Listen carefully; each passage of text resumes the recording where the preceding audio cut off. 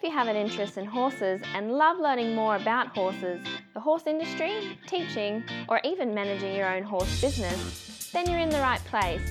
We would love you to join us on our mission, which is to improve the lives of horses around the world through the education of riders, handlers, and trainers. So get comfortable, listen in, and enjoy. Today we're going to bring you Dr. Hayley Randle. Hayley's been on before. She had a previous chat, I think number 164, and she was so popular we brought her back as a listener's choice and repeated that episode on number 408. So if you need to find out a little bit more about Hayley, go back, have a listen to those episodes, or just one of those episodes is all you need. From a personal point of view, she's got extraordinary organisational skills. She was the superstar organiser at the ISIS conference that was held in Australia, and she's a strong supporter of facilitating research into the training of horses to enhance horse welfare and to improve the horse-rider relationship. So I think she's absolutely perfect today to talk to us about horse welfare and contemporary issues of horse welfare. And we'll get started in a minute. I just want to have a quick chat to you, though, about International Horse College. So if you've got a vision to have a world where people safely appreciate, respect and enjoy their horses, and the horses appreciate, respect and enjoy their people, then we're talking to the right audience. Go to internationalhorsecollege.com now, registered training organisation 31352. Hayley, how are you? I'm fine, thank you. Yep, all Wonderful, good. We're just gearing up, ready for teaching this session. Good. Okay, so we're going to talk about assessing horse welfare, and it becomes a little more as, is your horse fat enough? But if you were going to define horse welfare, what would you say? What sort of a definition would you give? Okay, so my definition is very much a practical one, and I mean I would say something like it's an individual horse's ability to cope with its environment, which actually is based on quite an old-fashioned sort of original definition. But it's also their ability to experience a range of emotions, which may not necessarily just be the happy ones. Just it may not always be, all about the horse always being happy, but being able to experience a range of emotions and then subsequently learning how to deal with them, just like we are with children, I guess. Yes, you can't have children happy all the time. They end up being pretty spoiled. Yeah. Now, we used to talk about the 5 freedoms, but there's been more progress recently regarding animal horse welfare. And, I want to say too that Hayley's giving us this information on evidence-based research. It's not just what she's come up with and what's most popular at the time when she's talking to her friends. This is actual evidence-based research and worldwide evidence-based research. So the progress recently regarding animal horse welfare, can you talk to us about that and what was the 5 freedoms? Yeah. Of course. So originally the 5 freedoms came around as a result of a report that was commissioned back in 1965, which is just a little bit older than I am. And that resulted in the 5 freedoms, which were basically provisions. They were things that you had to provide for animals in order for them to be assessed as in good welfare, or, you, the owner, the person responsible, actually providing appropriately. So the 5 freedoms have been around for, I always say donkey's years, bad pun, but for a very long time. Yeah. And they're still very, very much used today in the practical world. However, over the last 10 years or so, probably a little bit longer, there's been sort of a move to also consider things that kind of something called the 5 domains model. So this is where we're actually also trying to include how animals may be feeling about things, and also looking more explicitly about behaviour, but also the kind of the impact on the mental state of the animals. So that's always a problem area, because we all don't think we know what's going on in another human's head, never mind another animal's head. Yeah. I think it's really been a thing about a move from providing for the animal to actually assessing what the animal is receiving and how they're perceiving what they're receiving. So how they perceive the physical, but also how that feels. Now, if we talked about the difference between resource and animal-based indicators of welfare in horses, how would you define that? What's the difference there? Okay, so that's a good question. imagine to follow on, because resource-based really relates to 5 freedoms. So that's about, the animal has access to food, a nice soft place to lie, water, all of those sorts of things. Also including access to companions and so on, because they are a sort of an environmental resource. As the animal-based indicators are moving more on in the same way as the 5 domains into, sort of animal feelings, animal ability to express emotions and all of those sorts of things. So we're moving from what's provided to how it's received. Okay. In a nutshell. Yes. The horse's mental state. Does that matter to welfare? Yeah, I think, it's not just, as you said before, this is an evidence-based sort of discussion, but I think that does matter. If you look at the human literature, so not just knowing humans, but actually looking at the literature, that's been proven time and time again to be absolutely important to an individual's welfare. The short answer to that is yes. But obviously, the longer answer is yes, it does matter, but we need to have evidence that it matters, and then evidence of how the mental state can actually be assessed. So that we probably need to take a little bit of a step back and actually look at how that's been done in other species, because animals such as livestock species will have had a lot more research attention because there's funding more readily available, because it's livestock and it's a production sort of scenario. Yeah. So, it's like I say to my students, it's always worth looking at what's happening on in the dog research, the cow research, the human research, and then use that to inform how we may best research horses. Okay, because we do use the anthropomorphism, don't we? We're thinking about horses and their mental state, so knowing that how and why is important. Yeah, absolutely. It is really, really important, because one of the problems that we have with anthropomorphism is that we are all just born to do it all the time. And I find myself, I'm teaching our students, and then they'll ask me about the latest horse that I seem to have acquired, because there seem to be a number of them since I've been here.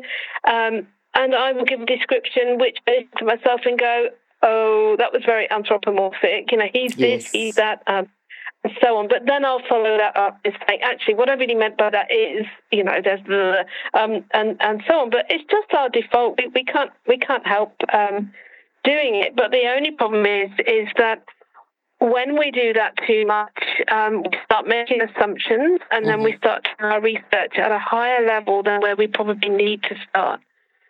So making those assumptions can actually prevent us asking some of the proper sort of sensible questions that we need to ask. Okay. And emotions in horses. Tell me, do horses show emotions? Well, we think so. And that is like the royal we, as in researchers think so. It's really quite inconclusive at the moment, but there's quite a big body of research going on around facial expressions and looking at some very specific behaviours that horses do, and sort of things like looking at combinations of very specific behaviours, such as, the nose wrinkle coupled with an ear going in a certain direction and a certain sort of vocalisation or so on.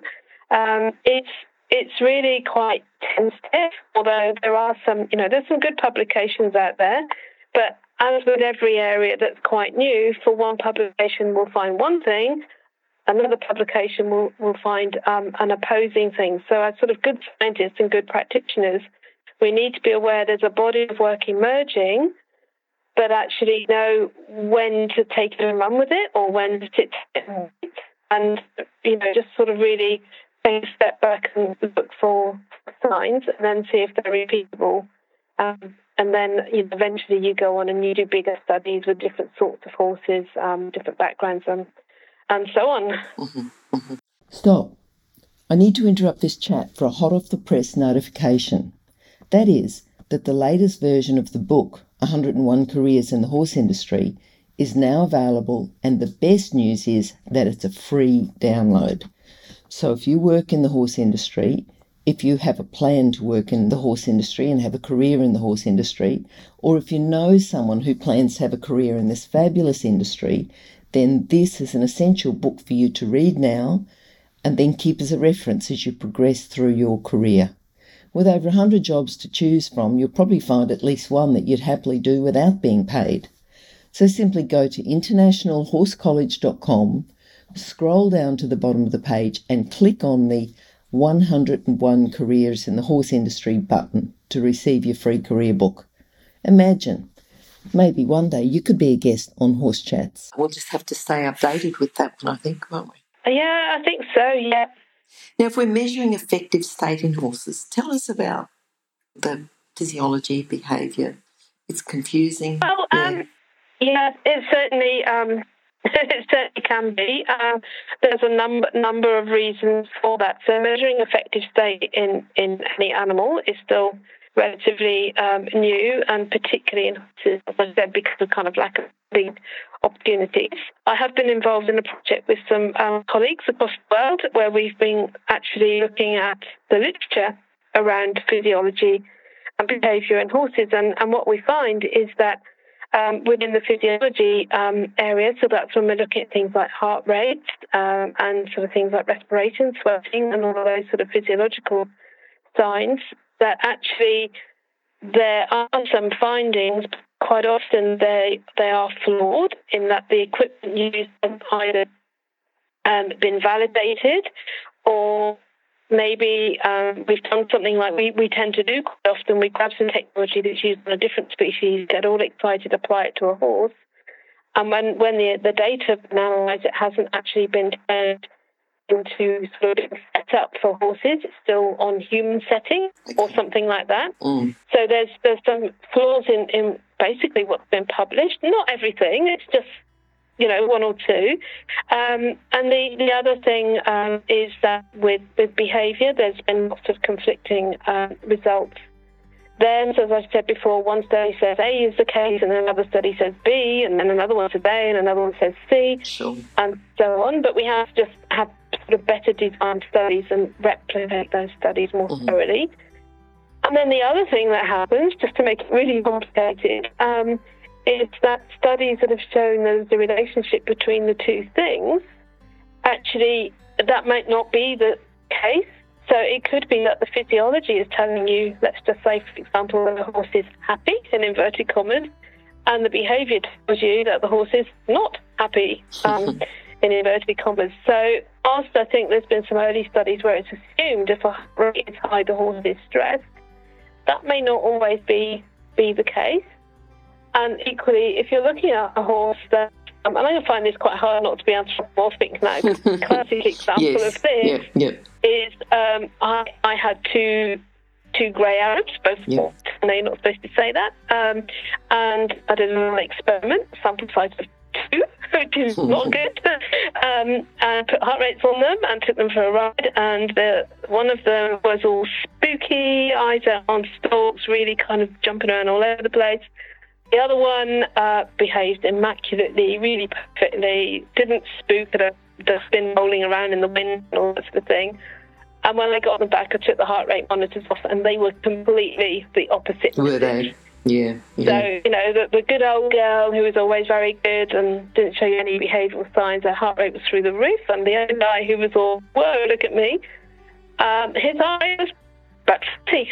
So I know that's who's to say that the heart rate monitors weren't actually something called crosstalk, which is when you try and put too much equipment on at once, they conflict each other. Yes. And as we've discovered with students, when I've said to them, you don't have your mobile phone on you, do you? Because they can also interfere with data recording. Okay.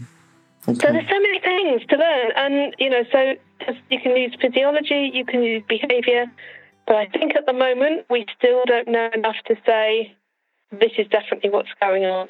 So because we all want our horses to be happy, are we any closer to knowing in a horse that they're happy? I think that we probably are a tiny bit closer.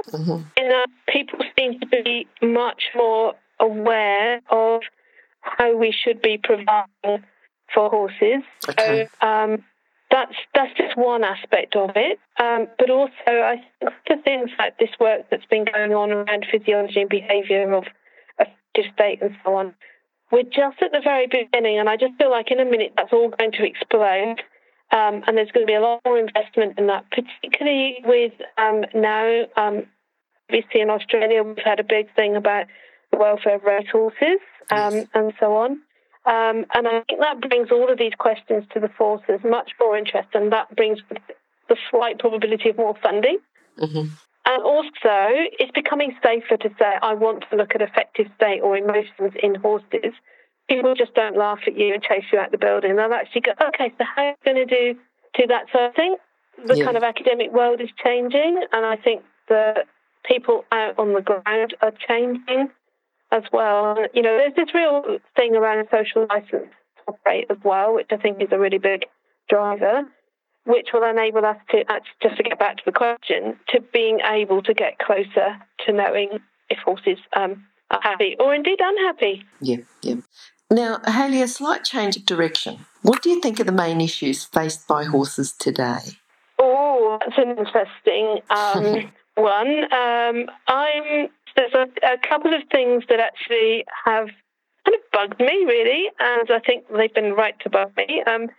As I think I said on a previous thing, I've moved from the UK in 2016 over to Australia. I've been here ever since. And I would say my biggest thing at the moment is the use of rugs on horses. Mm-hmm. So I'm one of these people that gets very annoyed when I see horses in the winter with multiple rugs on.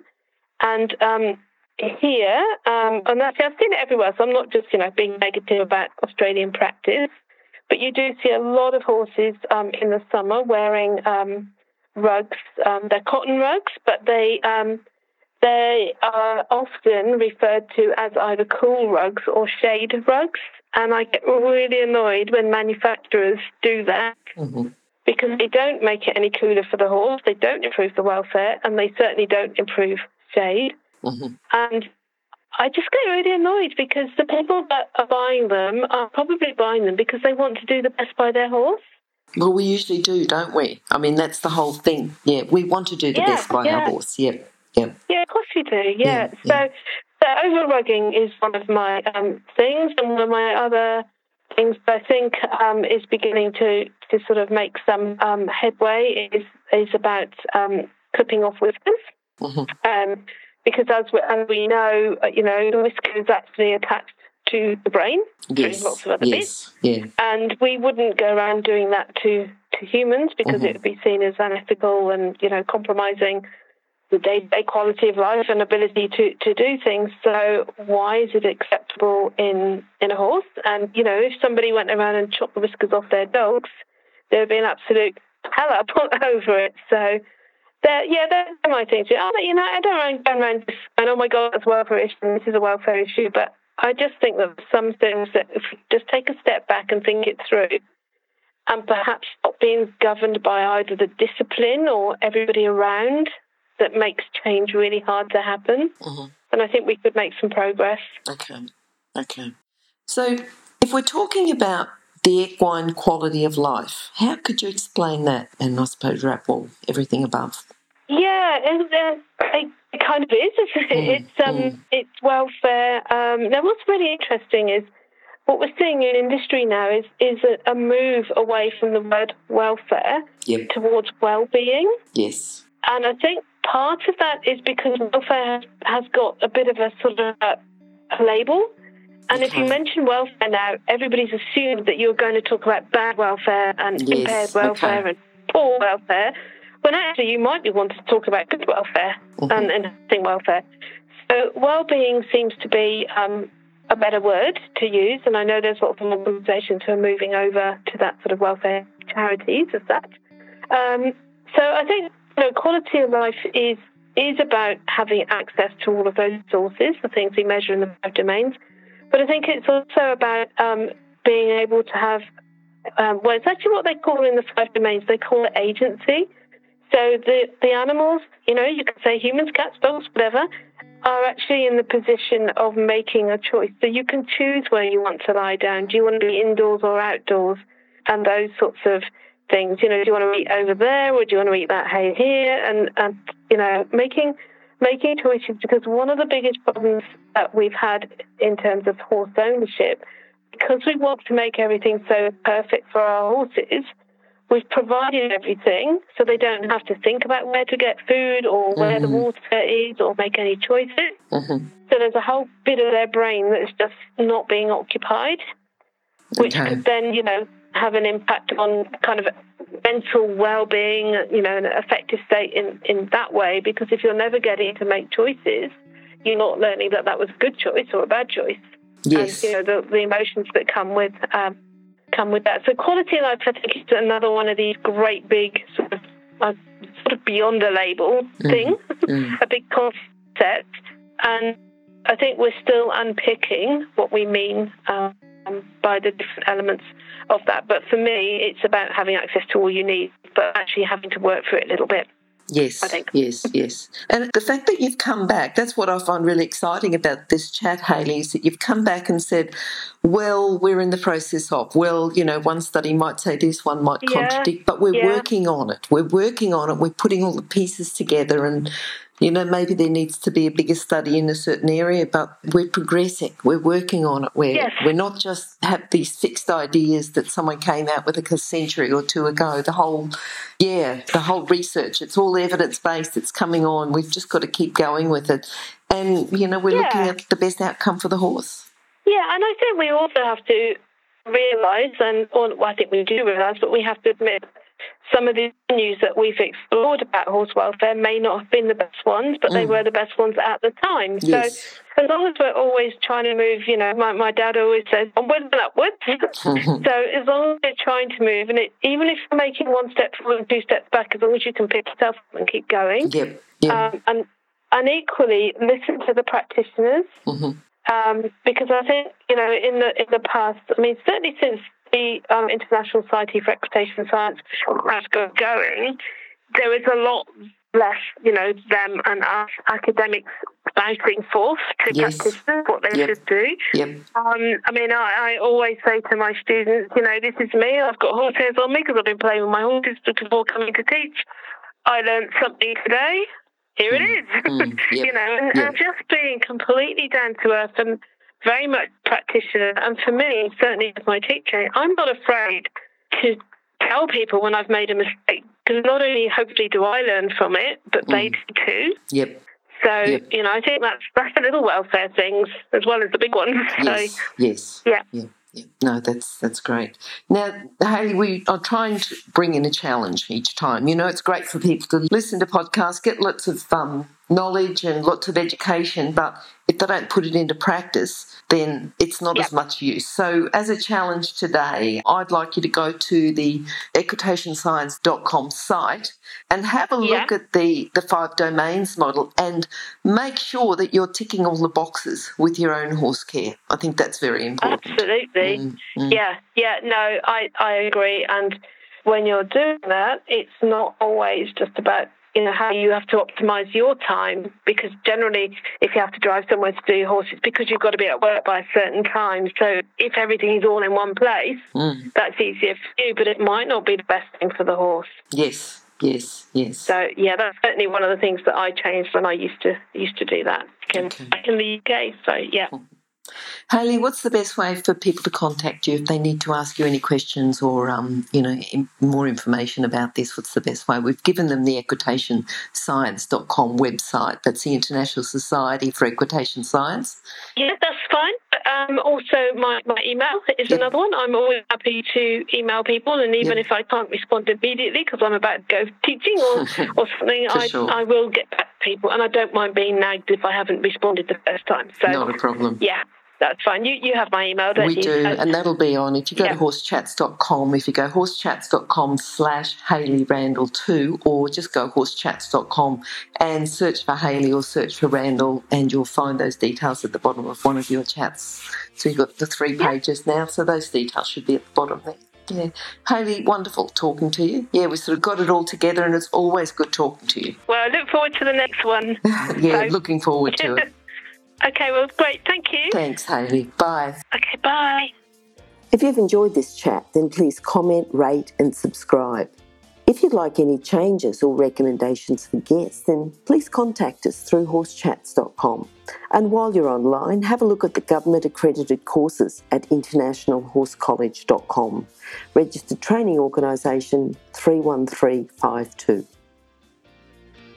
Remember that our comments and instructions are general in nature and do not take into consideration your individual horses or your individual ability and circumstances.